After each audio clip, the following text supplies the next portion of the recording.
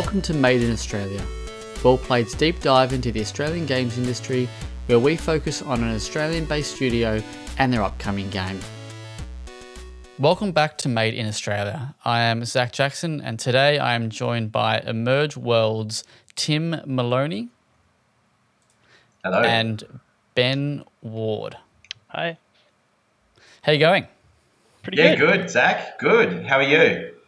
Not too bad, not too bad. Great to have you on the show. Great to Thanks be for here. having us. Excited to be talking all things EmergeWorlds and Dros. Thank you. So, thanks for having us. No worries, no worries. So we'll kick it off. Just tell us a little bit about each of yourselves, just some very, very basic info, whatever you want to share. Yeah, no problems. Yeah, I'm Tim. I started out actually as an editor in film and TV. I've got a background in that side of things, and moved up to Brizzy from Sydney originally. Moved up to Brizzy. I've been friends with Ben since primary school, so a long time, and we got together, and we had a virtual reality headset at my old work, and we were pretty inspired by what virtual reality could do. And Ben and I caught up, and we decided to start a company called EmergeWorlds, and we've been going for about six years now, so quite a little bit of time. And our first game was a game called Dance Collider, which that was our first one that we made, which was a virtual reality dancing game. And I've been working in sort of Unity and with all the tools ever since, sort of like in a producer role, doing a bit of music editing and script writing and all sorts of things like you do for an indie game. So that's a little bit about me. Cool. Hi, I'm Ben. I guess I'm the more creative director side of things. So, I got into games quite a while ago. I've been in games for about 20 years. Honestly, I think the first game I worked on was either PlayStation 1 or 2 back in the day. There was a big studio in Brisbane called Chrome Studios many years ago, when I was kind of a concept artist for them for a long time, and kind of continued on that role for most of my career, I guess, as a concept artist and game artist. And I had the good opportunity to actually live and work in Japan for about 7 years in game industry there. So that was a really cool kind of experience. And then came back here and once again jumped back into games, more mobile. Did mobile for a long time, as it was back in the day, like kind of 2012, 13, 14, at the height of the mobile. It kind of that's when Fruit Ninja was massive in Brisbane, obviously, and then like Tim said, kind of brought us through to, I think, like a few years later, and we caught up, and that's when virtual reality was really kind of kicking in some interest, and we were like, let's give it a try. So jumped into that, but really kind of been doing this for a while now, and doing it from definitely more of an art perspective. I'm an art director, so we're making Dros now, which is kind of a different game to our original one, but just as cool. So Awesome. So it sounds like both of you have been around for a lot longer than I first thought. Like most people that I kind of speak to, or a lot of people, it's kind of their first project to a certain degree, and they're just getting started. But it sounds like you guys are quite experienced. Well, I guess Ben definitely has a bit more under his belt than me in terms of in the industry. But as a company, we it couldn't be more different from our new game Dros, which is an adventure game. Dance Collider, our first game, was a virtual reality dance game. So very different from Dros. But we worked on that when we initially sort of started. I think that took us around a year and a half or 2 years to develop. About 2 years to develop. So yeah, that was a lot of fun developing that. And then, yeah, we sort of went from Dance Collider into Dross. Ben came up with some initial sort of ideas and concepts for that. And yeah, I guess we've been working on Dross for quite some time now, sort of solely on that, on Dross at the moment. So I think it's been a bit, it's been over 3 years we've been working on that. So yeah, it's been a lot of fun in the process. But as a company, it's not our first game, obviously, Dross, but it's sort of our second title that we're making. Cool. All right. Well, let's talk about Dross for a little bit. So it's launching on July 20th. So it's very, very close. We're recording on July 5th. So just over 2 weeks away. Very exciting. So what actually is it? What's the elevator pitch for Dross? I mean, I can take that, I guess. Yeah, you take that, Ben. I think the best way to describe it is we were link it back to the core mechanic, which is this kind of dual character switching between these two characters. So you've heard of the buddy genre of Ratchet and Clanks and Banjo-Kazooies, and I think one of the real things that started us off was this idea of, all right, let's kind of see how it would be if we had these two characters that was kind of almost didn't like each other, but they were forced to work together. All right, so as that's kind of where really we had earlier iterations of the idea that we'd been kind of playing with, but I think that's when we came across that idea. That's when it really started becoming more interesting as a concept. And so the idea that one of the little characters is a kind of like a half-dead little bounty hunter, and the other one is this thing called a Dross, which is almost like a kind of a symbiote parasite thing, keeping him alive. But the idea that Dross, like a snail, need a shell to live in, such that she grabs him and he's becomes her shell. So there's this kind of little bit of subversion of the buddy genre, where it's like, instead of this kind of two heroes saving the day, it's more, hey, can we get this?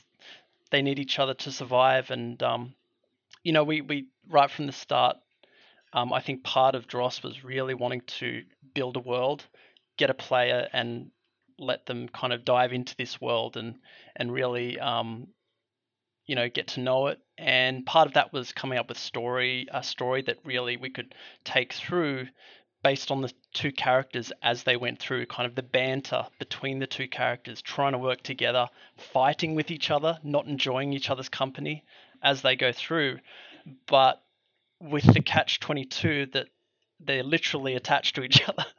They can't, to solve puzzles, you got to get through by using this switching of back and forth. So, I mean, in terms of an elevator pitch, I think conceptually that's probably the best way to look at it. But other than that, I think another thing as well is, as an artist, we just wanted to create a really immersive, cool, artistic world as well. So there's a lot in that as well. Yeah. So I got a couple quick questions. Actually, well, I've got lots of questions, but just based on that, how do I unpack that? Yeah, that's right. Yeah, I think we took the stairs for that pitch. That's the stairwell pitch. That's right. The expanded version. Yeah, that's good. No, that was really good. So with the the two character system, I guess, where did that kind of come from? Because one of the questions I've got here is it looks and plays from what I've played it about a year ago, kind of at PAX, and maybe a little bit after that when I got the demo. It does kind of have that classic platformer feel, but with the modern sensibility of modern gaming. So I guess, were there any? I mean, you've spoken pretty much about your Banjo and your Kazooies and that sort of stuff. Is that where the idea came from? You were you're playing Ratchet and Clank going, No. let's make one of these? To be honest, not really. No, I would only use those. I think I only use those examples to give people context of that kind of, that idea of the subverting the buddy genre. But in terms of inspiration, I think fairly eclectic, but I can just reel off a few examples. I mean, all of, for example, all of Dros takes place. Dros stages are diorama-like. They're compact rather than a flowing open world. So, I don't know if you've played like Captain Toad Treasure Tracker by Nintendo. It's a little one where little Mario's Captain Toad, walks around solving these little compact diorama-like puzzles. So that was one inspiration. So this idea that, you've probably been on YouTube and seen these people that make these crazy cool diorama models. And that was one inspiration. We wanted to make the stages like that. You could really explore. Another inspiration was honestly just film that we loved, like Dark Crystal of the 80s, Dark Crystal, The Labyrinth. So this is coming from a more story perspective, but we wanted to tell a slightly more kind of dark and absurd story, reminiscent of the Jim Henson films of the 80s, like if you've seen them, Dark Crystal, Labyrinth, things like that. I think at least one of them when I was a kid, but that's many years ago. So yeah. So I mean, they're two influences, and in terms of just games, like I think Link's Awakening, the recent chibi version of Link's Awakening was a really good reference for us in terms of actually how the game would play and look. Yeah. From when I first saw it, like this is from, I hadn't even played it, I hadn't seen any footage, just seen like key art or like, screenshots and whatnot. I kind of got Maximo vibes from, I don't know if you ever remember that game on PS2 from Capcom. Maximo. Remind me. There's so many played Maximo. It is. Let me just check the Google here because I don't remember the actual pitch. I'm going to Google myself. It was called Maximo Ghost to Glory, and it's based on the Ghosts and Golems universe and features original character. Just kind of that. Yeah. Kind of that kind of gameplay style a little bit. Yep. Yeah. So it's like. Yeah. Yeah. So I guess no, definitely like you could our little knight guy whose name is Captain. I can definitely see the resemblance there. So yeah. Yeah, like it's like a third person hack and slash a little bit. But it's got a mixture of elements. I was going to say it's got, as the two characters, so little Dros they've both got different abilities. So Captain is the bounty hunter with the sword. So he's, clearing away enemies. Little Dros is really fragile and like a little ball of goo. So she actually reacts to the enemies differently when you jump out as her. She has to stealth around. So there's a really cool mechanic in Dros where if you get close to an enemy, it warns you. It like comes up and it's like you can't go too close to the enemy because if they see you, you'll get instantly recalled. So you've got to use both characters' abilities to go through the dioramas, like Ben sort of said. And the Captain's a slasher; he can clear the way. Little Dros is an explorer; she can explore the environment. And so, it's a dynamic switching between both characters sort of as you progress up a tower, yeah. Is it possible to, so if you're Dross and you're scooting about trying to do what you got to do and Captain is where they are, can they be attacked? So you have to kind of manage yes. enemies, I guess. Yeah, absolutely, If Little Dross, I mean... part of the original idea was when she separates from him, it's a little macabre, but when she separates from him, whatever power is keeping him alive also separates. So he kind of goes in a limp state. Thus, like you're saying, you don't want to leave him too near. Vulnerable, yeah. So he can be attacked from enemies. So you do have to think about where you leave him. You've got to leave him in a safe spot. He can be... attacked from, we've got ranged enemies in Dros that can shoot at him and all sorts of things. So, you've really got to sort of think about where you leave Captain when you jump out as Little Dros as well, yeah. Yeah, nice. The other question I had was just I wanted to touch on the two-character thing again, and was there ever at any stage of conceiving this idea where it was going to be a co-op game or the co-op would potentially play a part at all? Or? We've had questions about that, obviously. Yeah. And I think it's an intriguing idea. I think we've all just been so heads down focused. I think getting honestly just the single player version of it working and has been enough work for now. But I don't know. We've had that question heaps, and I can see in the future it working. Yeah, there is this idea of. I mean, the whole point is, like you said, it's cooperating to solve a given puzzle. So I can see how you could do something with that. Yeah. Yeah, Dros 2, definitely. That's it. Definitely. Like you could have kind of like not really similar, but like It Takes Two, where you've got so when you separate, love that game. One person sort of controls Dros, the other person controls Captain. But I guess the question is, what happens when they come together? Well, you could think of some like really a Voltron fun of like maybe a player. Oh yeah, you'd have to think who takes control of Captain. Someone does combat, and then another one has to control the movement. There you go.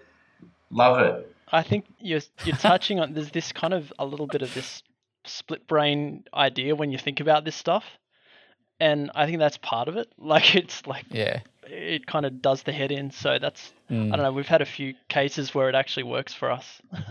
like that idea of like two people controlling the one character sounds like intriguing on paper, and then you probably go to play and it plays like that. So like, it would actually and maybe Dross 2 won't we'll think about it, but you could, with both the characters' different abilities, there is an interesting element there as well with that you could do down the track with co-op. At the moment, it's sort of designed as though obviously it's a single player experience at the moment, where as Ben was saying, when you control one character at a time, them both together as captain, and then you leave captain. But you could definitely see down the track some interesting scenarios with, like, if you included a co-op element.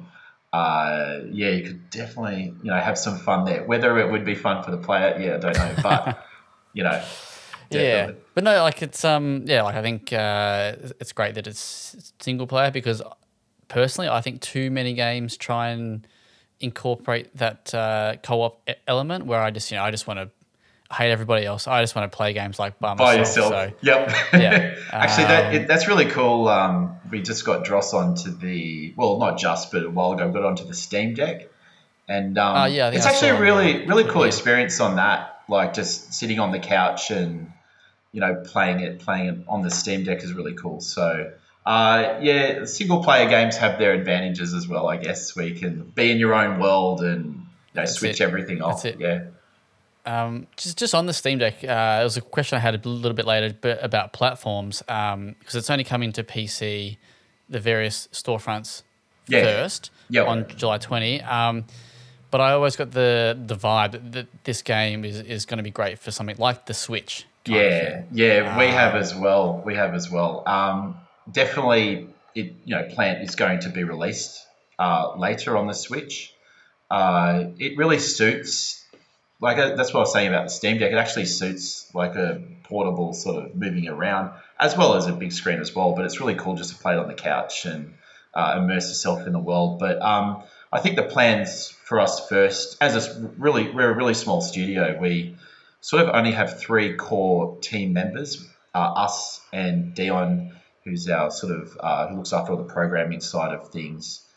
So for us as a small team, I think it was. We're making Dross within Unity on the PC. We'll get it out to PC first. A solid version out there for that, and then plans ahead to release on all of the consoles. So definitely get it to Switch. Definitely suits it. I guess we've already built it to the Switch, so we've already had it working on that. Just in terms of, as I said, our release sort of plans to incorporate all those consoles in our release, it would have been a little bit delayed in terms of working on all those different versions at the same time. And for such a small studio that we are, it would have been quite a challenge. Yeah. You're not saving it for the Switch 2? You're not one of those cheeky devs that's got the deck? Well, depends how long it takes, man. We're not yet. We've got the Switch dev kits and stuff like that, but I mean, it'll work great on Switch too as well. Yeah. So you kind of did a good pivot there to the studio and how you've only got three members. Is the studio? I'm guessing it's a full-time operation. And not sort of like a part-time gig. Yeah, nice. And I know you kind of touched on most of this question before, but I guess, is there any more to how the studio came about? Because when I was doing a bit of research, I kind of got, I saw that you were very much a VR studio first. Yep, definitely. Yeah, was there a particular reason why you chose to make VR games over traditional games, or? Oh, I think that's a really interesting question, actually. Yeah, I think it was the fact when VR first came out. As I said, we had at my work we had the first Oculus dev kit. So I saw some of the experiences in that myself, and that really excited me. I thought you could do, it was a new gaming market, I guess, a new way to do things. So that was super exciting for me personally, like in terms of, I thought we could create something really cool in VR. Just to give you a little bit of backstory as well about our studio, we did actually also do some client projects which helped as well early on, which were in the VR space as well. So we did some really interesting client projects. I think maybe we pivoted because, I guess the VR hardware for us was taking time to catch up to what we wanted to do for the next project. So we started out, thinking about Dros for VR, but we actually pivoted, very early on to, flat screen PC, because we felt that, the experience is actually better on a PC than it is on the VR headset. So Ben, I don't know if you want to add anything to that, but yeah. No, I think it happened fairly naturally in terms of as the game developed, it just was clear that it was going to suit traditional more than VR, and that was just something we embraced as we, right at the start, we were like, hey, and I think even from a practical point of view, we knew we wanted to make the game and get it to a bunch of different platforms. And there's more platform opportunity out there. That's right. With a flat screen game than with a VR title. So I think honestly that was a practical decision that kind of took part in it. But it just honestly the first prototype, it just developed, and we were like, no, this suits this more.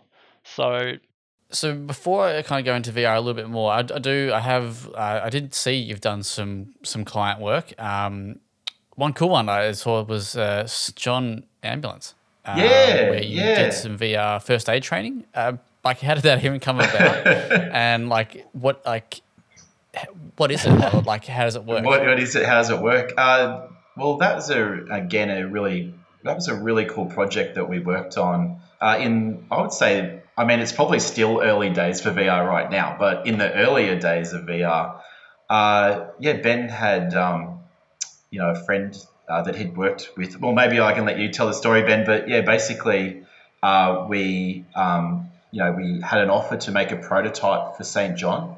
It was in the early days, so we were using some really interesting tech. We were using, we tried a whole bunch of different things so you could track your hands. This was before VR had any hand tracking capabilities. So we were using a few different pieces of hardware to track hands.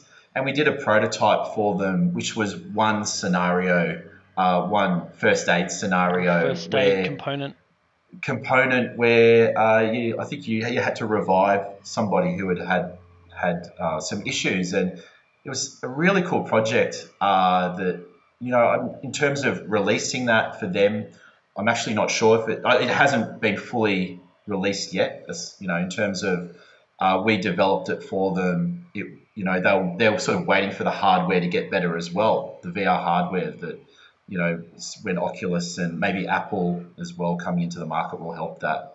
But super interesting project. One of my favorite parts of that was that we actually integrated voice into that, so you could talk to the person, ask them how are you, and you could interact with them. So That's how it started, and it actually, after we made the prototype, we were offered to do, I think it was 32 from memory, different first aid scenarios. So you would put on the headset and you would talk to whoever the NPC character was, ask them what was wrong with them, and then you get measured on how you do in terms of if it's asphyxiation, you have to go through the process, and it measures you as well. So it was a really interesting way of training. I think it's still the future of that training. It, as I said, just maybe the hardware needs to catch up a little bit. Yeah. Yeah, I've done first aid training a couple times now, and that would probably be a more interesting Definitely. I think way so. than just Well, it was kissing a mannequin. it But, was Yeah. one thing that was cool for me as well was that it was. I mean, this is kudos to their manager at the time, who Tim mentioned I knew, but right Yeah. from the start, it was okay to make it also a creative world. So it actually took part, the whole system took part in a futuristic setting. So, which is And it had a they didn't. character and Yeah, they everything. had Yeah. a little robot character that was the narrator. I mean, it was almost reminiscent of the Astro Boy world, and it was a futuristic little med robot taking you through the VR cycles and the processes. But that was cool because it could very well easily have been not that. It could have been quite bland and Yeah. regimented. boring. Yeah, yeah. Exactly. So I remember that was for me really cool because it was like, getting people into these experiences. One thing that you want to do is get them excited to do it as well. And part of it is, they say making something that could be potentially, fairly regimented and process driven, fun to do basically. Yeah. So Yeah. yeah. And I would just say one thing that did affect that project, we actually finished our part of the work on it, but COVID came along. That was, just in that period. And I think it was, I don't want to speak for St. John, but much harder to roll out the headsets to the schools at that time because no one wanted to share anything. So people enjoyed playing VR, obviously in their home. That's great, single. But I think it affected the industry a little bit in terms of the public exhibition of VR around that time because nobody wanted to share someone else's headset and things like that. I think maybe now people are opening up again to that world. So, yeah, exciting times. The other project I just saw while scrolling was called Spaces, which looked kind of interesting. I didn't really quite. Well, I thought I would let you tell me more about what that was. Yeah, that was actually like the idea for that was being able to jump into VR and design your own space. And so the idea would be that you have an apartment building and each level is very similar. Each apartment's similar. There might be sort of 4 variations of layout within the building, and spaces could you could go into your set apartment and change the environment, see what wall paint looked good. Does that oven look good here? Is that desk going to suit this area? That was the idea behind Spaces, that you could sort of fit out your apartment. And I guess the next iteration of that would have been you'd be able to order the products, from that. I guess that's the more sort of corporate side that we were on, working on some of those projects maybe, I think probably a couple of years ago. And we sort of have diverted, fully into games, since that few years ago to now. So yeah, that was the idea behind Spaces. So, just speaking of Spaces, I'm trying to guess, but do you guys have like a little work? Do you have like an office, or do you work from home? Or we did actually have an office, yeah. So we're all located in Brisbane here, and Ben would drive up a lot from Gold Coast because Ben lives down the Gold Coast. So we did have a space. We haven't had we've been remote recently, but yeah, Ben is obviously Ben's in a place down at the Gold Coast there, and but yeah, we've mostly been remote, sort of, for the last year or so. So yeah, it kind of, I mean, honestly, like everyone, like so many people, it was just triggered by COVID at that point. Yeah, and it was we triggered were by in COVID. a place, and Yeah. we were actually, like many other people, we were recommended to vacate at that point and go home. Yeah. And I think it was kind of a bit of a juncture point. Like, I think the St. John stuff was finishing up. We were kind of head down on Dros, working on that, and we just gradually got used to remote so much, and it just kind of worked. Do you prefer remote, or do you think that in this industry, it's better to kind of have someone there to be able to bounce off? Or I'd say positives. I'd say both. Honestly, if you could have both, like maybe I can't choose both, but we don't. A bit of both. Yeah. For me, like, honestly, I think we've got pretty good at it. We're so used to it now. We got better at it. Yeah. We kind of read each other's mind a little, but maybe I can speak as an artist. I think there's something to be said, at least working with artists, creative, to be kind of over someone's shoulder or with them, and chatting about that part of it. That's definitely cool to be there sometimes. But I don't know. That's I guess it's different for everyone. But we've gotten better at it, I think, over the since we've been doing it. I think when we first started, when everyone was forced to go home and separate, it was definitely a bit of getting used to. Maybe that had to do with Dros's concept. Dross separation. There you go. Yeah, there you go. Yeah. Subconsciously. But I think we actually, the way we sort of work is as I said, we've got a very small team, so we catch up pretty much every morning on through Discord, and go through sort of what we worked on the day previously in the afternoon. We're constantly communicating through Discord, so it's a constant thing, jumping in video chats, definite sharing screens benefit all day long. But I would say there is a benefit in being in the same space as other people, and we do catch up. It's probably not as regularly, because what happens with game, you get so busy doing your part of what you're doing in the game that the catch-ups, they're so important, but you want to get your bit done. So we do catch up, up in Brizzy, up here sometimes, and all get together and play through Dross, have a chat about things, and that is definitely good to do. But yeah, there's benefits and I guess some negatives as well from working from home. I was just going to jump at that's a really good point. I feel like if I could think back in the last few years, the jumps forward in design decisions happened in those catch-ups. When you get together. I would say that's pretty true, where the three of you are right together and on the sofa just playing. That I could track those times as they're the times when we made the big leaps. So yeah, that's interesting, I guess. Yeah. Well, look, I don't want to get the blame for you guys going back into the office. No, we'll have to have one halfway between Gold Coast and Brisbane, whatever's there. But Yatala, Yatala pies. Yeah, Yatala. Yep, good pies. The other thing just on that I've found with speaking with other developers who do remote work, right, or work from home. I've always got this idea that indie devs have this crunch, right? But it's not like forced crunch. It's kind of like self-imposed crunch. You're at home, your desk, your workstation's right there. Yeah. Why am I not working on the game?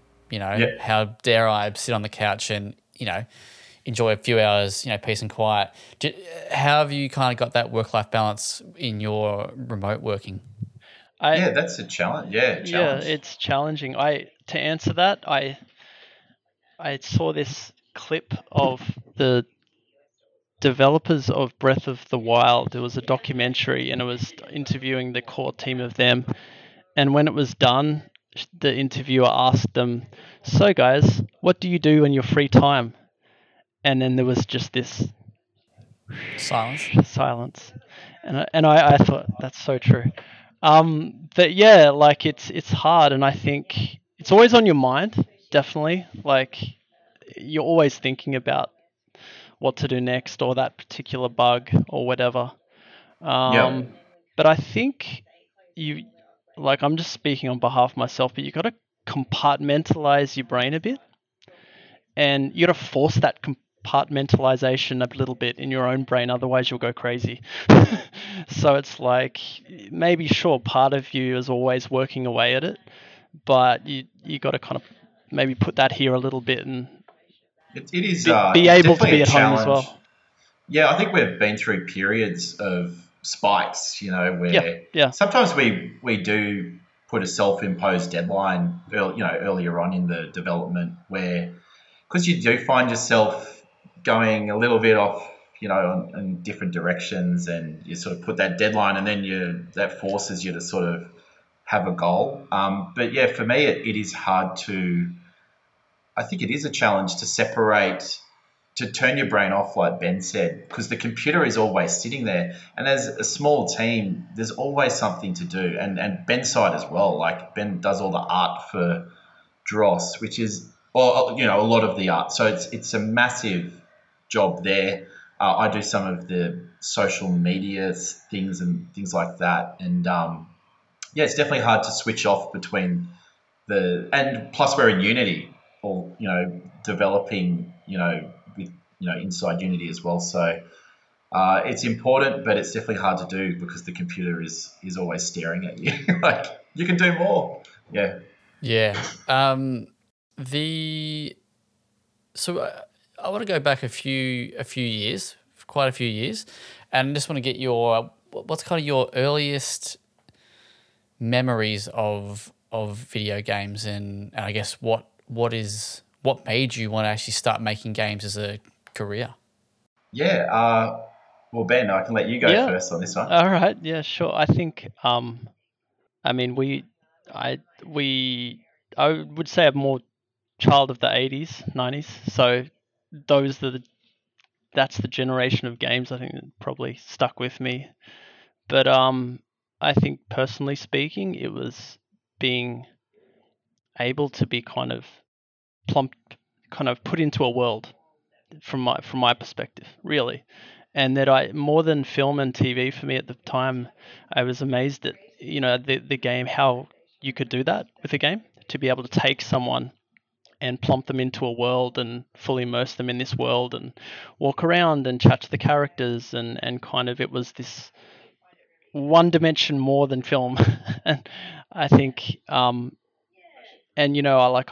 I went through the early games. Like my first game was an Amstrad PC, adventure games. And then into the 90s, the Monkey Islands, the Super Nintendo. So I think it Yeah. all kind of it all kind of had an effect on me. But also as well, I'd say equal parts film and animation. Honestly, massive kind of film and animation buff over the years. So for me, it kind of maybe it's all one bubbling cauldron of inspiration, I think.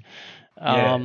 But yeah, I think if you, like, your question was specifically about games, so I'd say, yeah, it was the games for me personally, where story was really important, story, character, and you could finish the game and think, wow, I played a cool game, but I also went through a bunch of awesome characters that were really funny, really cool world that immersed me. That was big for me.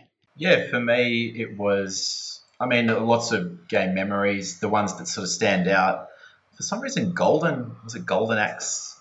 Golden Like, Axe. On the Mega very, Drive? yeah, Well, I think PC as well, I think. it was on Amiga. PC, PC. but it was on Mega Drive as well, yeah. So that sort of, I loved that game. And arcade, it was on arcade as well. So that, other memories are like ones that really stand out, where you could get together with your friends and play GoldenEye on 60, Nintendo 64, that was like the amount of hours that we spent playing multiplayer on that was huge. You know, one shot, one kill. Mario Kart, obviously, like a lot of Nintendo games for me. Street Fighter 2, Tim. We should mention Street Fighter 2. Love Street Fighter 2. That was just. I've played so much Street Fighter 2. It was crazy. We actually had an arcade machine down at the local shops, and we'd come home from school and we'd have our coins ready, and you'd verse each other on Street Fighter 2, and there was always this one player down there that was so good. He didn't go to our school, but he used to kick our butts, and he used to use Dulcim. I remember that. He had a technique where you couldn't beat him. But, you know, just those memories, those games, specifically the Nintendo games. I always had Nintendo consoles the whole way through. So Metroid, you know, all the Mario games and Mario Kart and Zelda, of course. And, yeah, those ones. So your friendship dates way back to when you were kids from... Yeah. Which I think I read that, and you may have said it previously, but I didn't realize it went like that far back. It's a long time. Yeah. So since primary school in Canberra. So Ben and I... There you go. Yeah, met in old Canberra. St. Matthew's Primary School. So, yeah, it dates back a long time. And Ben moved up to Brizzy, but we still stayed in touch. And then, you know, Ben, as you said, went over to Japan, and we still remained in touch. And, yeah, so we've been friends for a long time, yeah. So, I mean, if you can remember, how did you, like, what interests back then? Like, did you kind of share that? Video games. I was going to say... I Movies? think Predator? Yeah. Predator? Remember, we actually made a short film. Yeah, we made a short film. Right, okay. What is it? I think we called it Predator 3 because Predator 2. Yeah. No, seriously, Predator 2 was out. Had just come out, and so me and Tim, we borrowed my grandfather's video camera, and we went to my house. And I think even at that time, like, Tim was acting as the producer, and like he was kind of organizing things, and, you know, I was kind of on the camera and whatever. Yeah. But yeah, you know, and I think we enlisted the free services of my younger siblings to play the people that got killed by the Predator with copious amounts of tomato sauce, I remember. But yeah, so we did that was cool because it was like. I feel like that was either still the 80s or almost just the 90s. But it was, maybe I'm biased, but that was my memories. There was so many cool games, such a cool time for games. Maybe not sophisticated games, but in terms of getting back to that thing about just cool experiences, cool characters, and, you know, film and animation as well. So I think... Yep. They're my memories, like all the great video games we played and I was movies we saw. I was going to say Akira as well. Like that was around a little bit up around that time, and some of those Fist of the North Star. So I mean, it's a whole bunch of things, including games, that we sort of built a friendship. So, just so I can get an idea in my head, this Predator 3 film you would have made that in what year?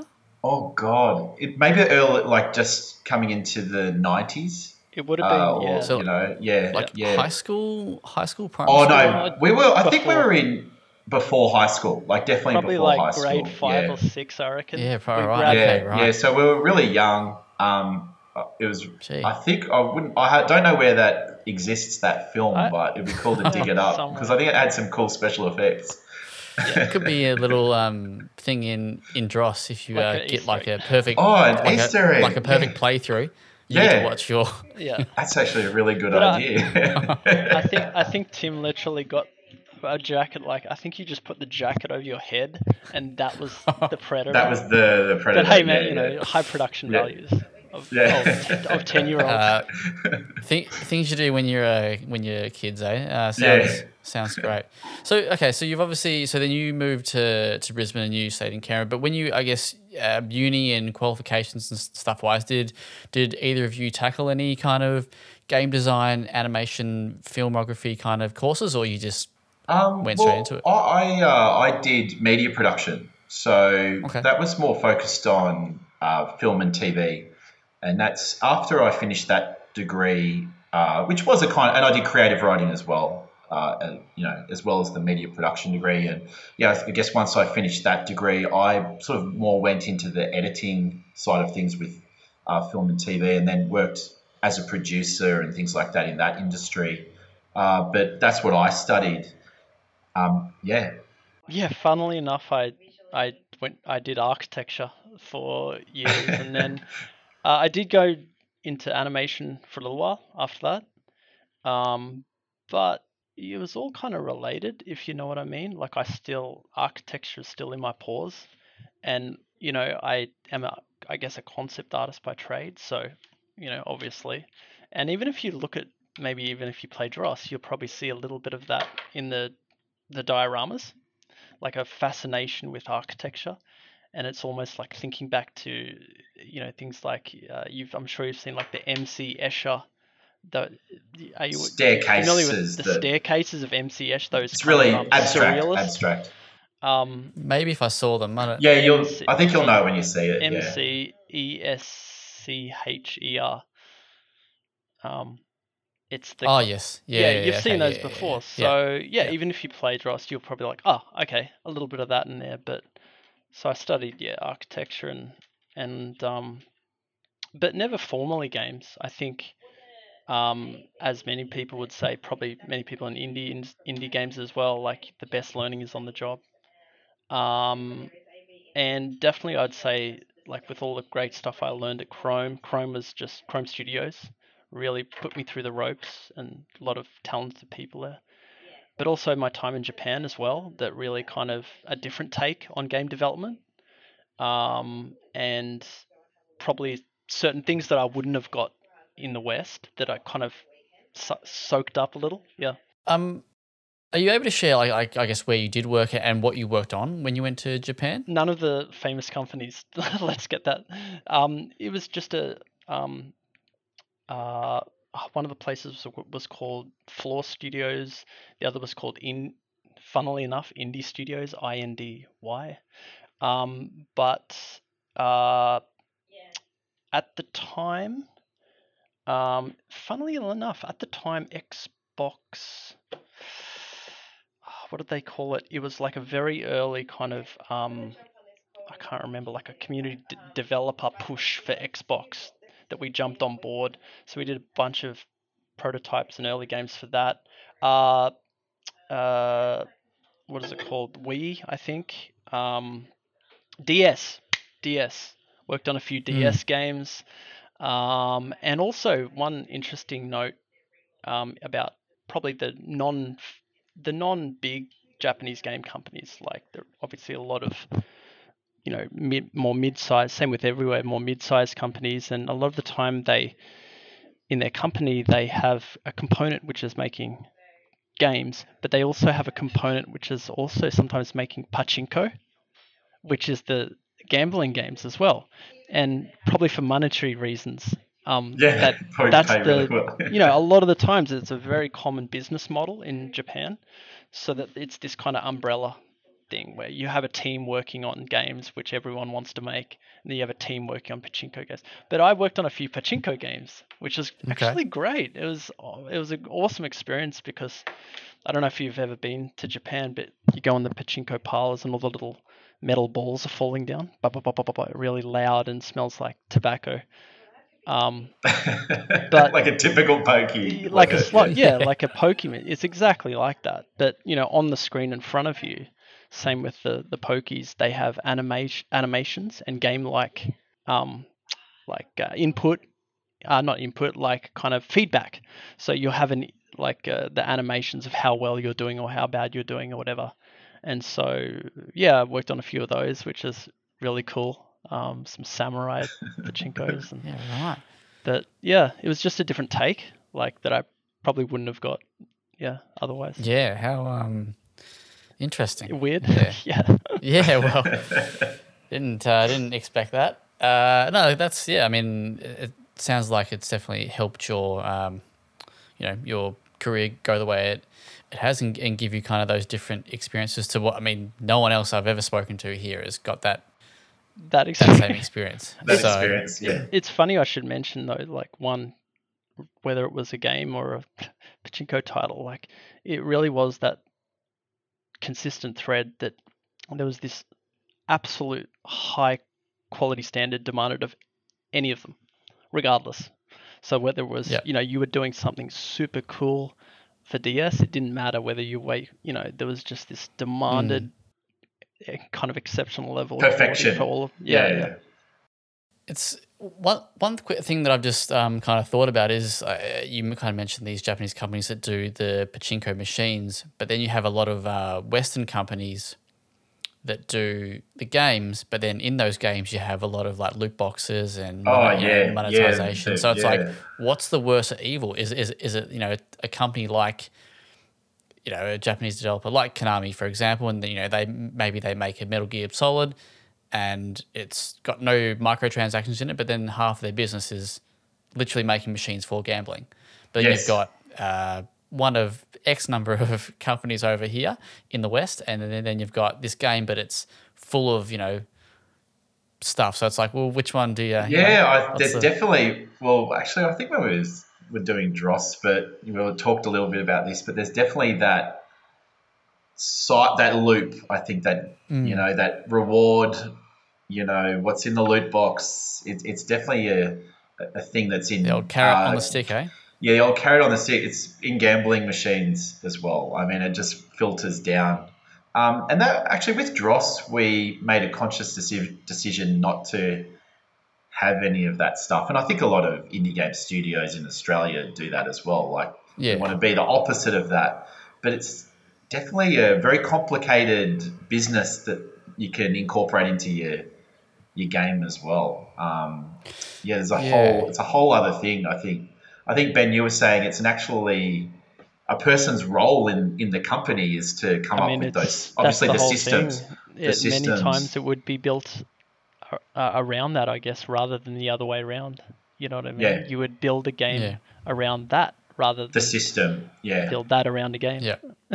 But there must be some form of on some level there must be similar like DNA or formula to kind of get that. I think one of you might have mentioned it, that kind of rewarding experience. So you do keep playing. I guess on one side you're winning a little bit of money, but on like Dross or any other game, it's you feel you're achieving rewarded. Something, or you're collecting things. Yeah, in Dross, that sort of reward system is you collecting items, like rare sort of items, but also a cool like, again, it is that feedback of wanting people to continue going through all the stages, like keep them interested. But I think one interesting thing we put into Dross is the unlocking of lore, like story.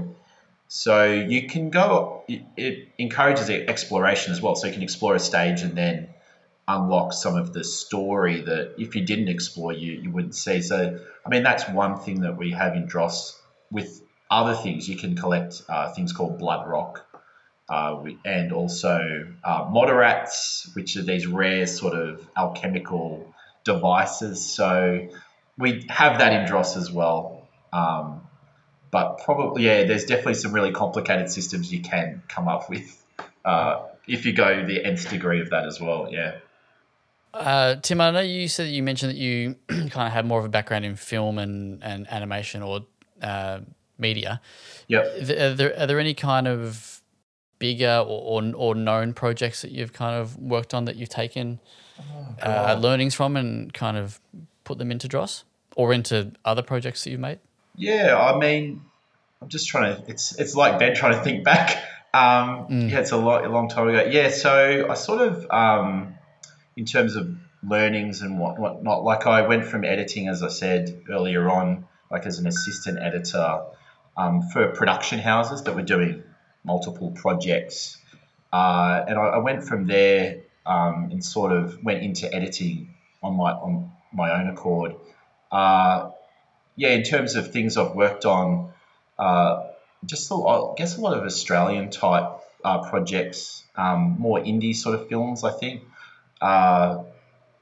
there was one called In Cold Light that I worked on, and a few other ones back in the day. But also, I guess when I progressed to sort of producing, I did work for some advertising agencies and also production houses as well. So things for like Heineken and ads for Corona, and I worked also with MTV on a whole bunch of things, and yeah, we went around like with touring bands and made things with them as well. So a whole range of different projects. In terms of what I've learned, it was, I guess with some of those I was producing, so just organising different resources. I think producing, you've got to deal with money, like so you got to pay people. So there's that side of it as well that you learn. So you've got to, make sure that the project doesn't run too far over the budget, because where's that money coming from? And so just sort of resource management in that way, but also organising shoots and stuff like that. So I'd say, I was just going to say, yeah.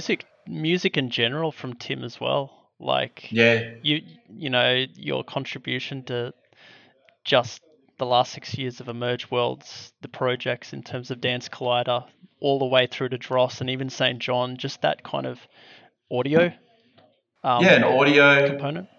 brain as well. So yeah, multiple things across the years that I've learnt, that I've sort of brought into the games. And there is a technical side too.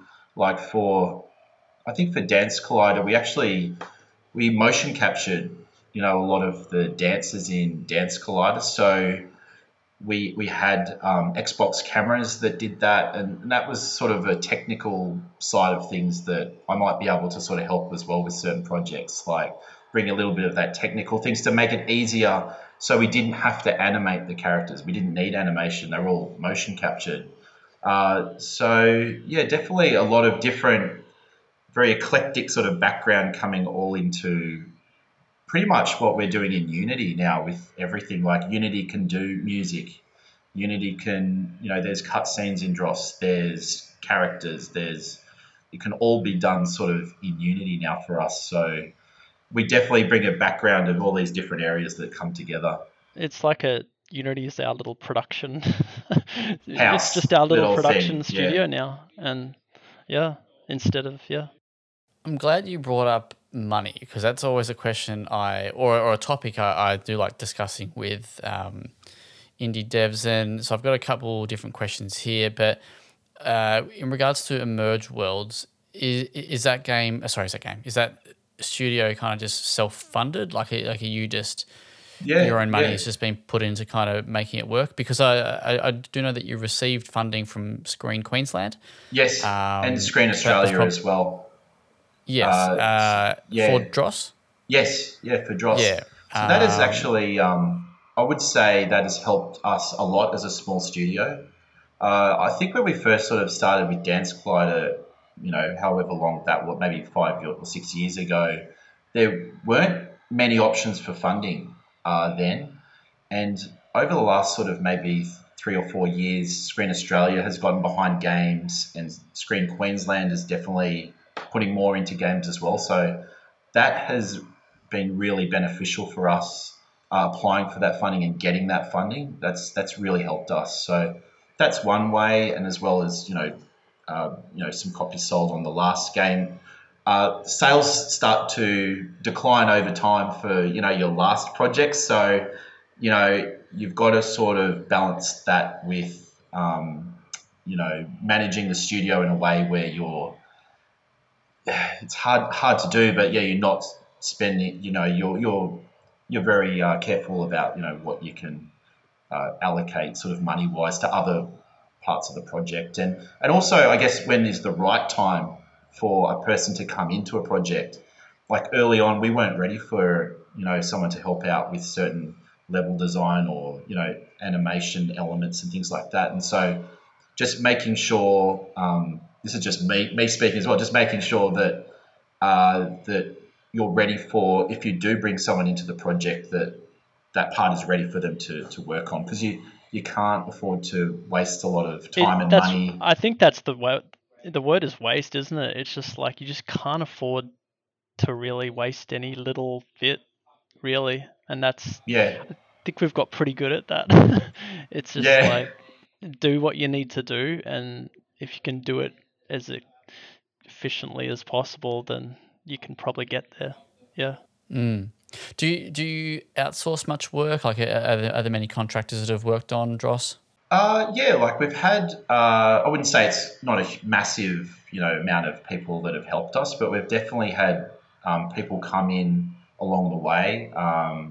People that have helped with some of the animation aspects, obviously art, not obviously, but art aspects that have worked with Ben on 3D models and things like that, and a character designer. So we had a character designer as well early on, help us working with Ben as well, like do the main characters in Dross. So we've got a composer, Aravane, who is a German composer, electronic music composer. So he has helped us as well. But we do bring in people when we need them. At the moment, we've got, there's Dylan is helping us with, he's helped us with some of the level design and things like that along the way. So he's been great. And we've brought other people in over time. But not a huge, Ben, would you say not a huge team of people that No, we... pretty, yeah, pretty small comparatively, I would say. Yeah. What do you reckon the max or the highest number of people that have been working for this team at any one point? Probably Honestly, it's maybe almost like earlier 4. on, like yeah, probably like not at many, one point 4 maybe. or 5, How many was that? 4 or Sorry, 5, 4 or 5. Right. Okay. Right. 4 or 5 earlier on. And then that Yeah, that goes down to like 3, and then it might go up again and come down, but Right. pretty close to the core team most of the time. Yeah. The other question I had in regards to funding was that you guys ran a Kickstarter. I think that was last year or year before. it was probably about 3 months ago. Oh, really? Oh, so it's only quite recent. Well, yeah, it could have been slightly longer than that ago, but yeah, it was relatively recent. Yeah. Yeah, but you had a goal of 14,000 and you hit just over 21. Yeah, we actually, which would have been great.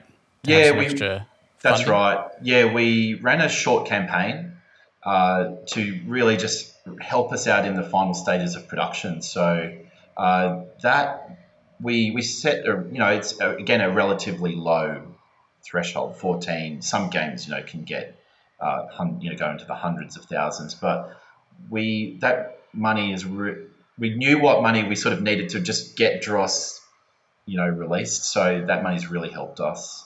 Even though we ran a short campaign, I think it was less than the 30 days. It was 14 days, really? And Yeah, right. we didn't have a long lead up to the campaign as well. So we're actually really happy with that result. Yeah. Yeah, because I've spoken to a few people and it's a mixed bag in terms of Kickstarter about whether it was worth it, even if they are successful, because there's just so much stuff you've got to kind of do. It's a lot of work. I guess the more rewards you have, I guess the more issues that can come up. And that's true. It's a balancing act, and it's definitely a balancing act. Again, Ben put a lot of work into the art of our Kickstarter campaign, which is time consuming, but also thinking about the rewards as well. We were only offering digital rewards because we actually knew that we could get those to people. I've seen campaigns run into a few issues with some of the physical rewards. Let's say you've got to post them out to people, and I guess some advice is you sort of need your minimum amount that you need, but then you also need to think about the rewards as well and how much time that's going to actually take you to make those rewards, as opposed to how much money that you can get. Yeah. Would you go back to Kickstarter again if you needed to? I think we're definitely a lot more learned about Kickstarter now. Like it's definitely, it's a world. It's its own world. It's its own thing. And I think there are definitely things about it, the processes and the culture. Like it's almost like a Kickstarter culture, and you can learn a bit more as you go about how that all works. and I would say we're far from the most learned on Kickstarter. We've probably Yeah. on the other end of the spectrum a lot to learn, but I'm sure there's a lot of people out there who know a lot about how to run a really, really well planned, like deliberate campaign that just hits all those perfect Kickstarter beats. So I think we're a lot better than we We are now. were. Like we were, Yeah, yeah, we yeah, learned a lot. yep, We had some good advice from people. So yeah. maybe if I had any advice for other people, it'd be to if you can reach out to those who've already done it, obviously, and get some advice. Like Tim was able to cultivate a bunch of great advice as we went from just people who were already in the culture. So Yeah, yeah, With advice, this kind of goes back to kind of game dev a little bit, but being a part of the Queensland community, is it quite a tight little community? Are you an active part of it? Would you say? And I guess if you do have any challenges or issues or questions or whatnot, are there people that you can kind of reach out to and go, hey, like, what do you reckon, or what do you think? yeah. Well, Ben, I'll let you take that one. oh look, I'll just quickly say on my behalf, it's more in my case, it's more artists, I guess, that I've known along the way. So slightly less on the kind of dev programming side. Um, and, I have worked at a few other studios in Queensland, obviously Chrome Studios. There's another great studio on the Gold Coast called The Binary Mill. Did games like Mini Motor Racing, um, things like that. And, they've definitely, they're a good studio, and I always kind of keep in contact with those guys. But Tim, you kind of take the next Oh, one. yeah. I think it's interesting. I think we've like making Dross. We've been absolute like really. We've been quite busy, I would say, like in terms of lately, last year, and so I've kind of felt, we haven't had as much time to go out there and see That's our true. friends sort of Yeah. in the industry. So it's been quite insular for us just at the moment. But in saying that, there is a sort of a close knit gaming community. There's Toast as well down Gold Coast that we're friends with the guys down there. And we have asked advice from certain people along the way, but once Dross is released, I think we'll definitely have more time to catch up with people, and you catch up with them sometimes at events run by Screen Queensland or whatnot. But we would love to catch up more with people. Yeah. Before we get back into Dross, this is a Dross question, but not really. But I want to talk. It's more for Ben about art, and I guess what his thoughts, fears, concerns, whatever you want to say about the emergence of AI art. And as an artist, do you not feel threatened, but do you think that this could be utilized in the right way? Are you already using it? Some people are like, it's already a thing, but maybe not to the level that is being spoken about. But yeah. Sure. I mean, I guess to address one of those questions is no, we don't. We haven't or don't use it yet. Um, it's a really interesting question, and it is interesting. Like I feel as an artist, you definitely do have a little bit of an ego twinge. Like your ego gets a little bit of a twitch. It's like, hang on, am I being threatened here? Um, but I don't know. I think I'm very much a person that takes everything on its merits in terms of I definitely think there's something to be said, obviously, about I mean, I still use a pencil and I paint with watercolors. So that's almost even more traditional than a lot of people I know who have never touched even traditional medium. They're 100% digital. So um, sometimes I feel it is a bit of a spectrum. Like if you're using tools and if those tools are gradually getting better and allowing you to create what you would define as works of art, then that's a good thing. I would definitely hate to see it diminishing the artistic spirit of people. I think that would be my concern. The fact that um, I know as well as many artists, I'm sure how much work it takes. You know what I mean? It's tiring, and it takes your spirit. I get, like, in terms of you have to put into your art something of yourself. I would definitely say that. And if it were to diminish that, I would think that would be a shame. However, you do see, if it is a progression of tools that are gradually getting better, then that is also a cool thing. So it's a bit of it's a tricky line, definitely a tricky line. I use Unity as a good example. That, like we said before, that's our little mini production house. Whereas 20 years ago, you would have needed a much bigger team to do several of those jobs. Like I said, I sometimes use a pencil, but then I sometimes also use a Wacom tablet. So, it's, if you want to do the art, create the art has to be made by tools at the end of the day. So, but I can't see it stopping though. That's the problem. And it just leads me. I was talking about this with someone yesterday. It kind of leads me to consider, beyond feeling bad as an artist that I'm being threatened. It's like, what does it mean to be creative? What does it mean to see something having been produced in front of you creatively? Can a computer do that? Can it not do that? Where do you stop? Where do you draw the line? I mean, I don't know any of these answers, but it's interesting to ponder.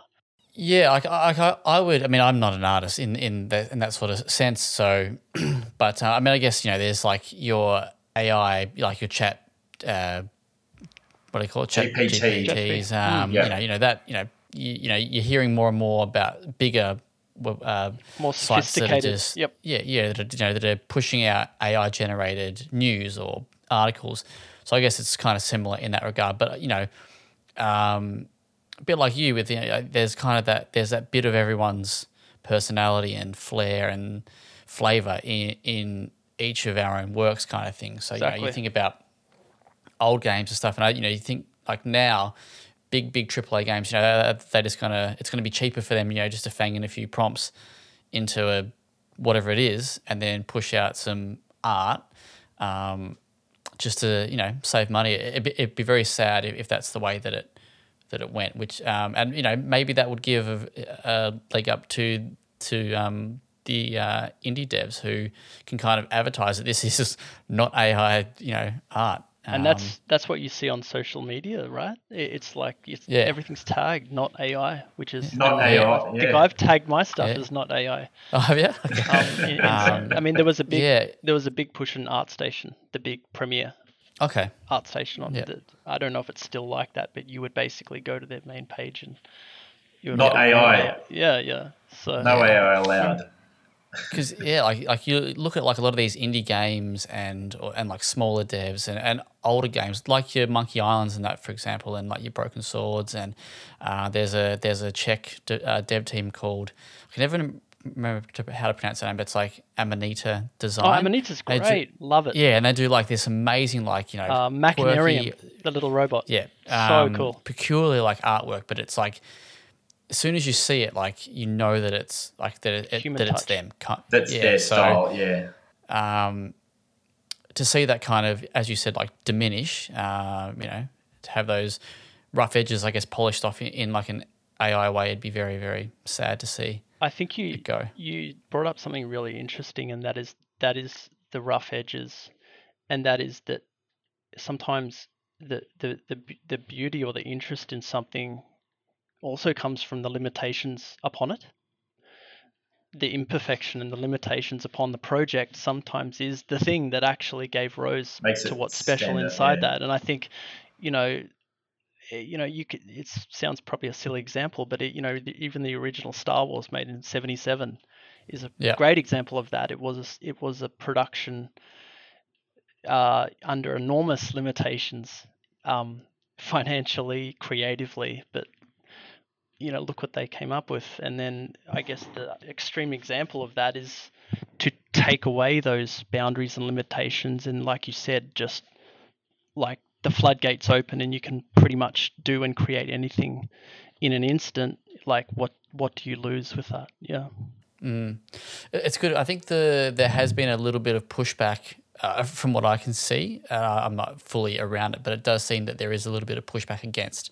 Like I think there was that Marvel, I can't recall what it is, but that Marvel show that used the AI generated credits or whatnot at the start, and that got kind of was blasted. it? Okay, I haven't seen that yet.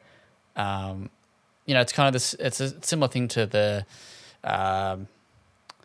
voice artist thing that they were kind of promoting, or not promoting, but they were talking about like late last year. I think it was late last year, and like not Joel Baker, but Troy Baker. He was kind of getting involved in it, and then he actually ended up pulling his support for it because he was just getting roasted.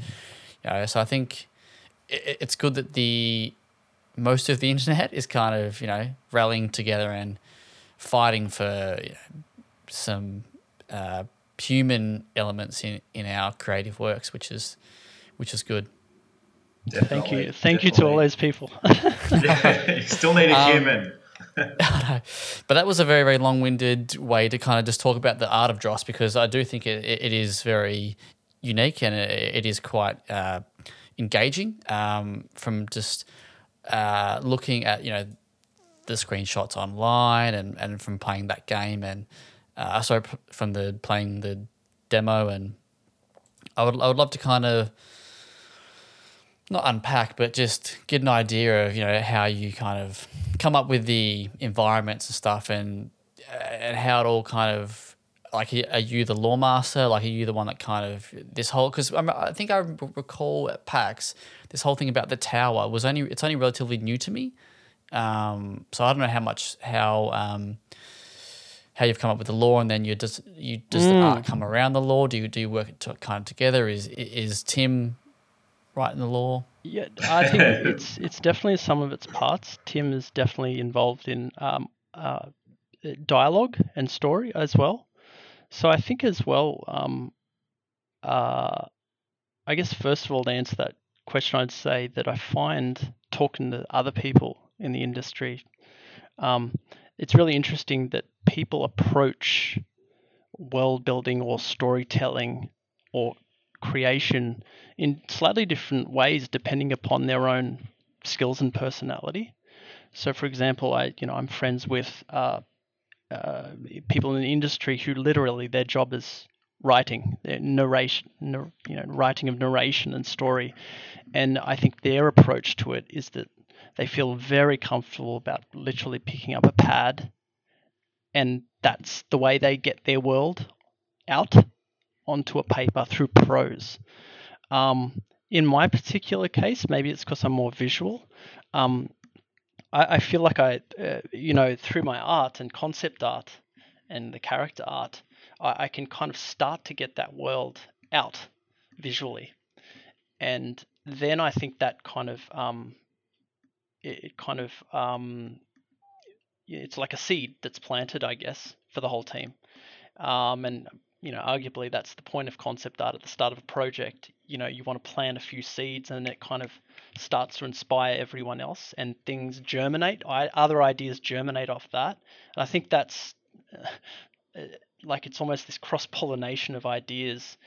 If you've created the world, it's like if you create an environment with a certain look or texture or grunge or steampunkiness, then that informs the dialogue for a character, if you know what I mean. It's all kind of all one world. So yeah.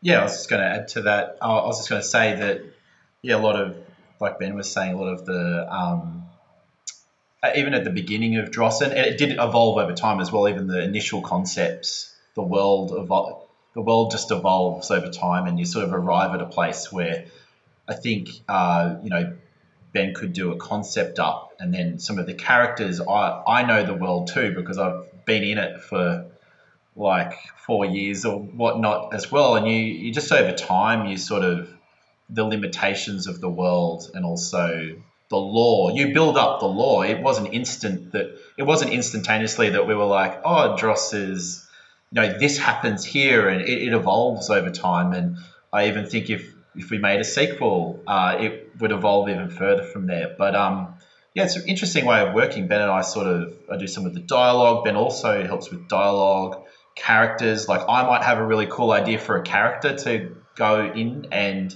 I can within Unity I can put the character in there, but it all evolves from that initial sort of concept work that Ben does and the art, and it inspires other ideas. So yeah, that's just sort of how we're working, sort of back and forth with a lot of Dross as well. And my wording might be a bit awkward here, but everything is hand drawn. Everything, all characters and. Yeah. So there's, Dross is kind of a hybrid 3D 2D world. Obviously, the gameplay itself is a 3D, top down almost. These little diorama scenes, but yes, it's hand drawn and I guess deliberately so, pushing a little bit more for that. What would I describe it as? Definitely arts craft. What am I trying to say? Like when I create the characters as well, for example, I got really inspired, or I became interested in overlaying them with like watercolor texture and a little bit of texture and grunge, so that when you get to the end, there's almost like this a little bit of an illustrated storybook vibe that comes out, which I thought just contrasts so well with being in a game world. Like to have that almost, you think back to the kind of Hans Christian Andersen fairy tales of, European fairy tales, that kind of darker fantasy illustrated look. That was deliberate, definitely deliberate. So basically, trying to, as I said before, Dross is kind of that, dark, a little bit darker in fantasy in terms of content, and I wanted to get that back into the art as well. So like I said, it all kind of complements each other. And if obviously I mentioned before inspirations like the Jim Henson films of the 80s, Dark Crystal, Labyrinth. If you look back at art books of those, you will see similar evolutions of their art direction, that kind of illustrated book look, I guess. Yeah, from looking at because the artwork is probably, well, I mean, without seeing the game first, it was definitely the thing that caught my eye, and as probably with us all, whether we watch a trailer, we see a key art, we see something, and we go, no, this looks not for me, but instantly, like that artwork really did kind of like I was. Like I want to know more and and kind of learn about this game. So I think the art looks fantastic. So I think you've done an amazing work. And there's on your website homepage, there's these characters, and they kind of give me vibes of like that. Do you remember that kids show Real Monsters? It kind of like it's kind of like kind of gives me like those kind of vibes. No, it's very cool. It's very cool. I think it's something that probably even more important for indie studios is that you've like to stand out is hard.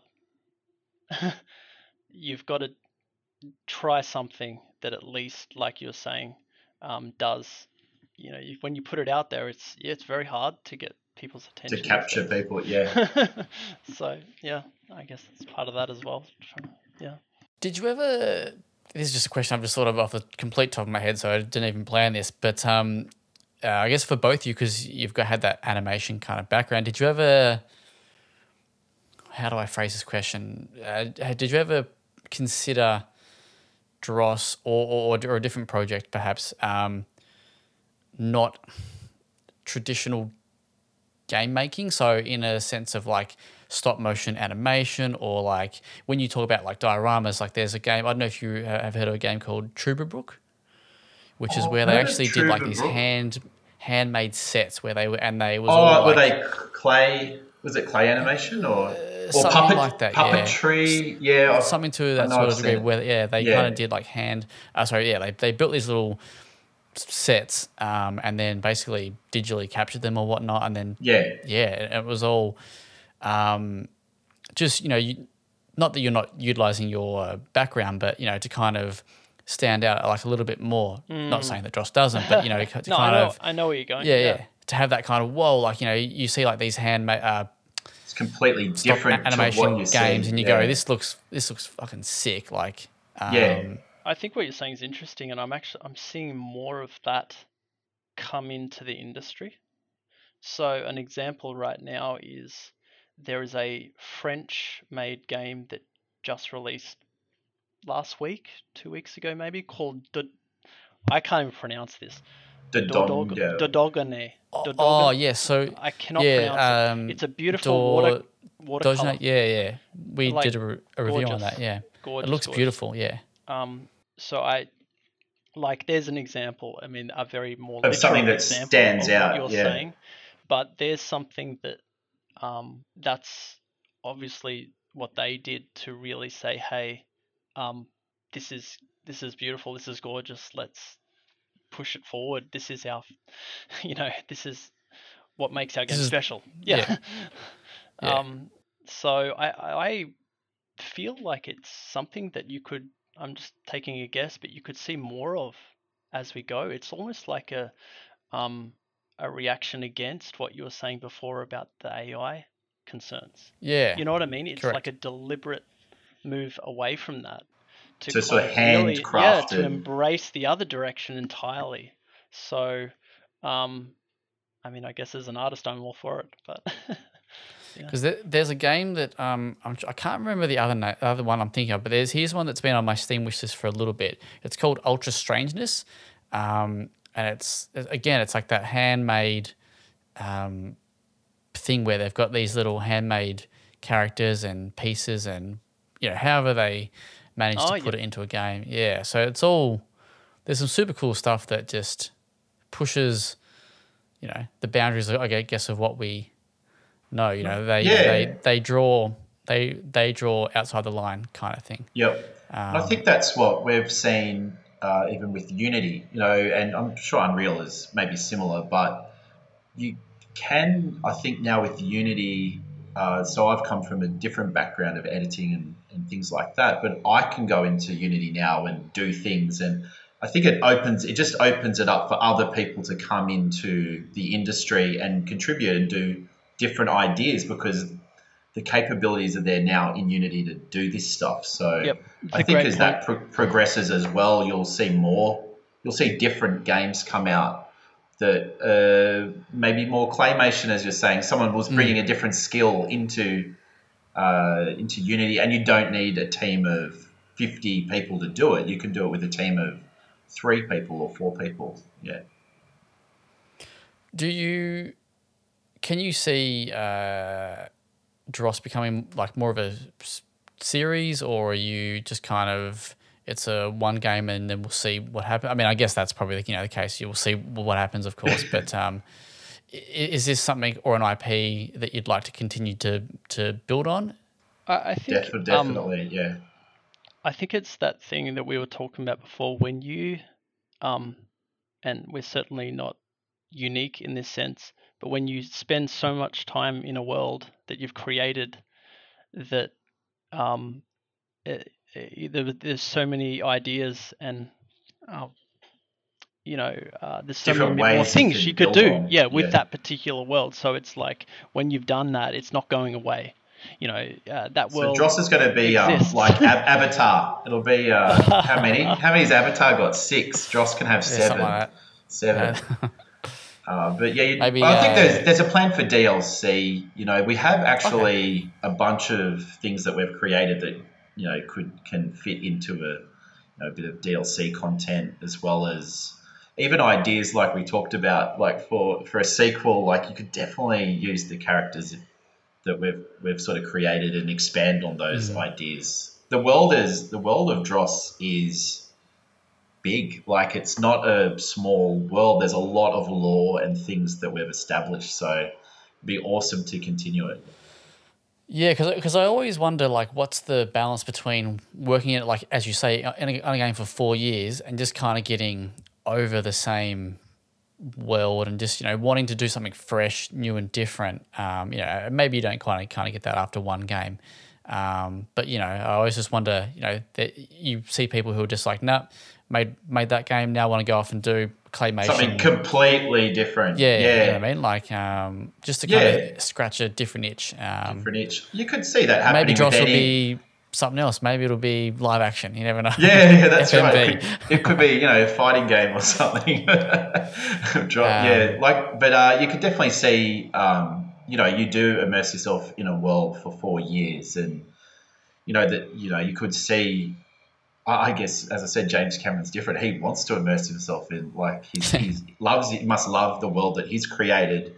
I still love the world that we've created for Dros, so I wouldn't mind hanging out in it a little bit longer. But you could definitely see if you spent 20 years in something, you'd want to something completely different. But it was more like you kind of said, you think of these ideas and then you go to put it into Dros, for example, and you're like, this doesn't really work for Dros, but I'll put that away in the bank for another day, kind of thing.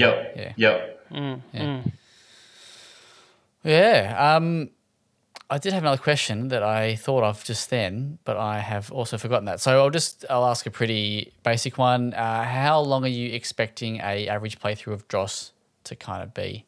So interesting. That's actually a really good question, even though we're towards the end playthrough, not a EmergeWorlds playthrough. What's the average playthrough? Well, there's 40 different stages in Dros, and the average time, an average playthrough, it varies a lot because you can either get all of the collectibles or you can just go through the game. I think we were, some summaries of like time that we've sort of figured out, like it's definitely over like the 8 or 9 hour playtime. But you can spend a lot longer in the game than that. People that want to unlock all the lore and everything have been spending, I think it was 15 hours in just the first 10 or 9 stages. So it can really increase the more that you want to find out and explore in each stage. So I mean, I guess that was one of the things that we wanted to achieve, and that was, it seems like potentially we have somewhat in terms of this idea of a little diorama that has more to it than it appears. Okay, so that, I think that was a pretty early on an idea we were thinking about, that you could go into here and maybe at a glance it's like a small little area, but that it almost unravels. It kind of unravels with the amount that you can find and explore and do there. And we've kind of, at least with a lot of game testing we've done, we've found that has kind of come to be true in some cases. So it's quite cool. Yeah. With the lore, I guess, and the stuff and the collectibles, is there is Dros more of a environmental storytelling kind of game, like the lore you pick up? Does it go into like a journal or a scrapbook or it whatever? Does. Yeah. Okay. All right. Yeah. Cool. Oh, I'll let Ben talk about that. No, you go. I mean, you've played the game enough now. I've played it. I have played it just once though. No, many times. As I said, we're trying to encourage exploring, and so there's lots of things in each stage that unlocks lore that goes into a journal. So it goes into a journal. Everything, all the it's like a storybook, I guess, where you can flick through the pages, and you can actually, when you unlock something, it reveals different elements of the world. So character story arcs about characters you meet along the way. It reveals things about just environmental things inside the tower, like creatures and, and also it can reveal things about some of the collectibles that you get. They all have backstories and stories to tell as well. So it's all sort of housed within a journal that you can open up and browse through at any sort of time. Ben, I don't know if you've got anything to add to the journal, but yeah. I think when you have a small team with limited resources and you come across that question, which is, hey, we want to really flesh out this world and tell a cool story, but we don't have access to 20 animators in the back room. We don't have that at our disposal. AI. Yeah, that's right. Yeah. Yes. But Damn. this is exactly what I was Not too talking late. about a bit, coming up against limitations. And so we were like, this is a world we want to develop and bring more to life. How do we do it in a lower scope way that people could still go through the game and have more story and learn more without needing all these people, blowing our scope, blowing our budget? How do we design this such that you could flow through, and for those people that do want to learn more, you could just learn more as you go and get these little tidbits of lore. And this was perfect. Like, this was our decision that's how we do it. We have this journal that I liken to like a 18th century naturalist on the Galapagos Islands. Galapagos, I should say. Sorry, Galapagos Islands, an 18th century like naturalist's book, and you're kind of going through and you're making notes, scribbly rough notes about what you see and who you meet and what kind of crazy strange animals and plants you see. I think that's a pretty close analogy. So you basically, as you go through, you're filling this in. Yeah. Cool. The one question I was like, do I ask this question? Do I not? But I think we have a pretty good chemistry. So I'm feeling pretty safe to kind of throw this question out there. But I've always wondered what the background was of the name, because if you think about that word in the English language, that game Dros has if you put an extra S on the end of it, it kind of means rubbish. Or bad. So, I guess where did the name come from? So there's a kind of in the backstory, there's this idea of alchemy. Alchemy is a core kind of story thread throughout the entire story. And I guess early on when we were designing the game, I was coming up with what do enemies look like? What do the antagonists look like in this world? And I was looking through alchemy lore, like literally reading history and books, and I saw that when you perform an alchemical transmutation, that rightly so, what's ever left at the bottom is this kind of gunky leftover called dross. It's actually called Dros, and so that stuck. Literally, that became our enemies basically, and our little Dros as well, and the little character. Dros as well. So that's how the origins. But yeah, I would just say something. Add to that. It's like Dros. They are in the tower. They're the beings in the tower that. I don't think I'm giving away too much, but the alchemist gets to do his dirty work, gets to work for him. He can control them. So it definitely has origins in alchemy, and it's the stuff that's left over, the dross. So it does literally mean sort of what you're talking about. Yeah. But I think there's also, like, if you play the game through, there's this.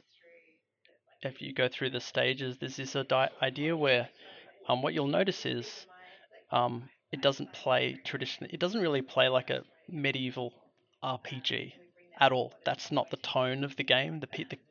None of the NPCs talk like that. There's a very kind of a little bit of this modern sensibility. Yeah. And there's this idea where from top to bottom, from the top of the tower, from the stinkiest sewer to the top of the tower, everyone's trying to rise up themselves. Everyone's trying to do their own thing. Everyone's got their own struggle, right? Everyone has got their own struggle. They're trying to do their best to somehow rise up. And I think that's a pretty core theme as well. Yeah. Yeah. Just a couple more before we wrap it up. This is kind of a Dros question, EmergeWorlds question. What's kind of the biggest challenges that you've faced with designing Dros and I guess just running EmergeWorlds? I guess I'll take that to start with, and Ben, you can finish it off. But yeah, challenges. I think some of the challenges we're faced are with the team. Having a small team, it's almost like having identify your role within that team. I think early on you're still trying to find your place within the team, and you start to delve in areas that maybe you might not be great in. And in saying that, we have learnt a lot along the way. And I think one thing that we did learn across the process is defining team roles. Like I might do one part of the game, Dion, will take care of this, Ben will take care of that, and that's actually helped us along the way. I think that does take a little bit of time to figure out when you first start a game, because each game will be different and you'll all be doing different things. So that took us a little bit to figure out at the beginning, I think, and as well as just some other sort of points. Being a small studio, I guess it's sort of like what Ben was saying, your limitations, like recognizing where you might not have that skill, like a dedicated animator within your studio. How can you, use your resources to still convey what you want to convey, but in a different way? And I think we did that better along the way as well. Instead of trying to dabble in something that you might not be good at, you either could maybe find someone to help you, like outsource the task, or figure out a different way of doing it. So that's something we learn along the way as well. There's so many things we've been learning. You're constantly learning. And the other thing, I think, coming up to the end of the project, the challenge has been that Screen Australia has really helped us with, and Screen Queensland, is just the funding behind it, and making sure that you use all of that money to its best possible use case, and not wasting it in certain areas, which I think we've been pretty good with that from the beginning, but we have learned to get better at that as well. And so that's also a challenge, is, where's the money coming from? I could see a studio running into a problem. If you don't have that experience with money, you could be given an initial sum of money, but your idea might be massive. Your idea might need 15 people to work on it, and the money is going to run out really quickly. Whereas I think something that we've learned to do is we've made a few sacrifices financially along the way. Ben, we have, but we've learned to use that money and make sure it can get us sort of to the finish line, and not spend it on things early on that we didn't need to. So they're just a couple of the things. There's heaps more. Ben, I don't know what you've learnt along the way. Yeah. I think the idea of bang for buck is really crucial, and especially for a small team with limited resources. It's like if you can, it's like an artist. If you can get that stroke on the canvas right the first time, or make sure it's got as much chance to be successful as possible, then that really makes things better. And I think we've definitely got better at that. I think a challenge definitely is same as any other indie studio. It's just continually staying in a certain scope, and setting for yourself the boundaries of the world and the game, and you'll find as you go, you drift and wander, and you Yeah, keep definitely. bringing Yeah. yourself back. And I think someone asked me this last time, and I think that's what I said as well. It's like, if you can establish that core idea, and also the world, if you've built a world and the lore, then it helps you along that period of production time to realize it's like you're going along, but then it's like, we are drifting a little, let's bring it back. And if you can keep bringing it back right until launch day, it really helps, to stay true, I guess. So yeah. So speaking of launch, you're launching in, like we said, less than 2 weeks, or just basically 2 weeks. Yeah. How's the nerves? How's the excitement? How's the? Yeah, it's the hope? definitely. Look, we hope. We've had some early people, play the beta of Dros, and they've loved it. We love it. We didn't realize it has all the I think one of the elements that we added into Dross was like a lot of humour that maybe in some of our sort of it doesn't come across. It's hard to get across the humour that is in the world in some of the social media posts that we've done and things like that on Twitter, and that's been one thing that has surprised people. Like, oh, we didn't realise it's actually really funny. It's got all of these really weird and strange characters that you meet along the way as well, and a good way to so say that's that been is cool. like if someone were to skip their way through Dross, skip, then they would actually, they'd miss a really important part, wouldn't they, Tim? It's like Some of the humour, and it's quite wacky. Some of the other, not to go on too long, but some of the other influences were like Mighty Boosh and Monty Python, and it's got that side of it. So I guess in terms of lead up to launch, it is a bit of a nerve-wracking time. We're still doing a few small tweaks, obviously, to the game, but also as a small team, a challenge as well is to get it out to all the stores as well, not just Steam but GOG as well, and continue to, I guess, build up some social media marketing presence as well along the way. So we don't have long to go, but we're still trying to get Dross out there to as many people as possible.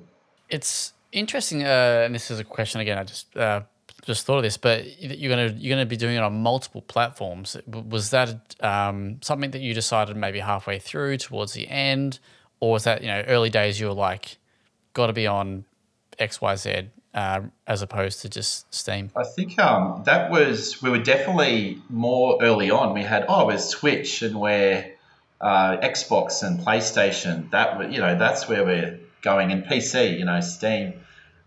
It's more. I think it's been come a little bit later in the process, like GOG and Epic and those stores like that.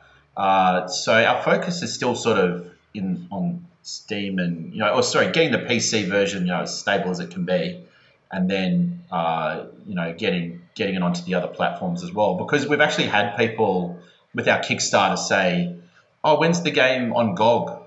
And like, when's the game, when's it coming out there? And we're like, okay, we actually have to get Dross on the other platforms as well. So it's come a little bit later in the process, I would say. Yeah. The other question I had, but we kind of, I didn't manage to squeeze it in earlier, was just with Dross, have you ever had any conversations with like publishers, or has it always been, we're going to self-publish this all the way through kind of thing? I think we have had conversations with publishers, along the way. It's interesting. Earlier on, we had an influx of publishers come to us, and the game was in a little bit of a different state then as well. In terms of we've made a lot of improvements to the game along the way. So I think, and we've had more recent conversations as well with publishers. Much more recently. It's always been. I think we have ourselves fairly, clear plan of what we want to do, and I guess as the publishers coming on to assist you in your plan, it's always been a sort of a balancing act on how they can help you and what you can do. Our plan has generally been to ourselves, get to the end and self-launch, and as I said, if a publisher could have helped you along the way, that would fit into our team, that would have helped. But I think at this stage, I'm not going to say anything about like the consoles or whatnot, but at this stage for PC, it's we're taking it all the way. It's scary, but it's cool. We're gluttons for punishment. Yeah. No, just because some of the responses and the off-mic conversations is that a lot of, that's probably unfair, but some publishers or some deals don't really benefit you at all. You've done all this hard work. You've done a lot of hard. You've done 4 years of hard work, and then they're going to come and take the majority of the cut, and then blah blah blah. Yeah. But I guess it's that balance, like you kind of said, of it gives you financial support to do Dross 2 or do whatever it may be. Or to get it out to more people as well, to take a bit of that load off of getting it out as well. Yeah. There's balance act. I was just going to say as well, something related to that is we had already self-ported our previous game on all the whole idea of getting into these stores and knowing like finances, store assets, getting that all ready is a massive job. And we're pretty good at it now. So and that's in terms of like QA testing as well. We've done a lot of that ourselves. So I think we just kind of, like I say, we're probably gluttons for punishment, but we've just assumed a lot. I think we chatted to a lot of publishers, and we found the conversation going with, guys, what do you need? And a lot of these things we found we could actually do ourselves. So, like you say, it's kind of a value proposition at the end of the day. Alrighty, well, 2 weeks until launch. What's launch comes? I mean, we've kind of discussed it, but what is next for EmergeWorlds? So where do you see the company in 12 months? Oh, look, launch happens. Hopefully we pop a bottle of champagne at some point, but we are actually, of course, game development never ends in terms of, it doesn't stop with the launch. We'll be fixing things. We know we have plans for a bit of a roadmap for Dros as well going ahead for DLC and stuff like that. So I guess just what I'm sort of saying, we'll release Dros, we'll do a whole bunch of updates, potentially some DLC, but also getting it onto Switch, getting it onto Xbox and PlayStation. And localization as well, definitely. That's something localization. That we thought Kickstarter may have come to the party, but we did have that as one of our later stretch goals. We didn't quite get there, but localization would be high on our priority as well. Yeah. At the moment, it's just launching in English, but we will get it out to the major languages. But so it's exciting months ahead with development on Dros for us.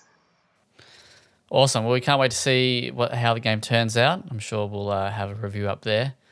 Great. On the website. So, but no, thank you, Tim and Ben. Thank you heaps for joining me today and having a chat. Look forward to seeing what comes next from you guys and the team up there. Awesome. And can't wait to check out Dros. So thanks again. Thanks for having us. I don't know. I don't know if you want to plug any socials or any. Follow Dros on. We've got quite a bit of a base on Twitter. And a lot of updates, we put onto the Twitter. Dross Game, I think is the handle for that. Discord, once you're on the Twitter, love you to jump into our Discord and jump in there and contribute to some of the community in there as well. So you can find the link for that in Twitter as well. I'm just going to add any content creators. We're putting the shout out to any content creators who are just keen on playing a build. Love you to get in contact. Jump on our website, drossgame.com, get in touch, and we'll send you a key if you can. Awesome, sweet. Oh, thanks everyone for listening, and we'll see you next time. And we'll see you guys at PAX. Oh God, I hope so. This year? When's it happening this year? Maybe next year. Yeah. No, we'll try and get there, definitely. We'll catch up for a Foster's. Absolutely. Yeah. I'll be there with bells on, mate. All right, thank you. Thanks, Zach.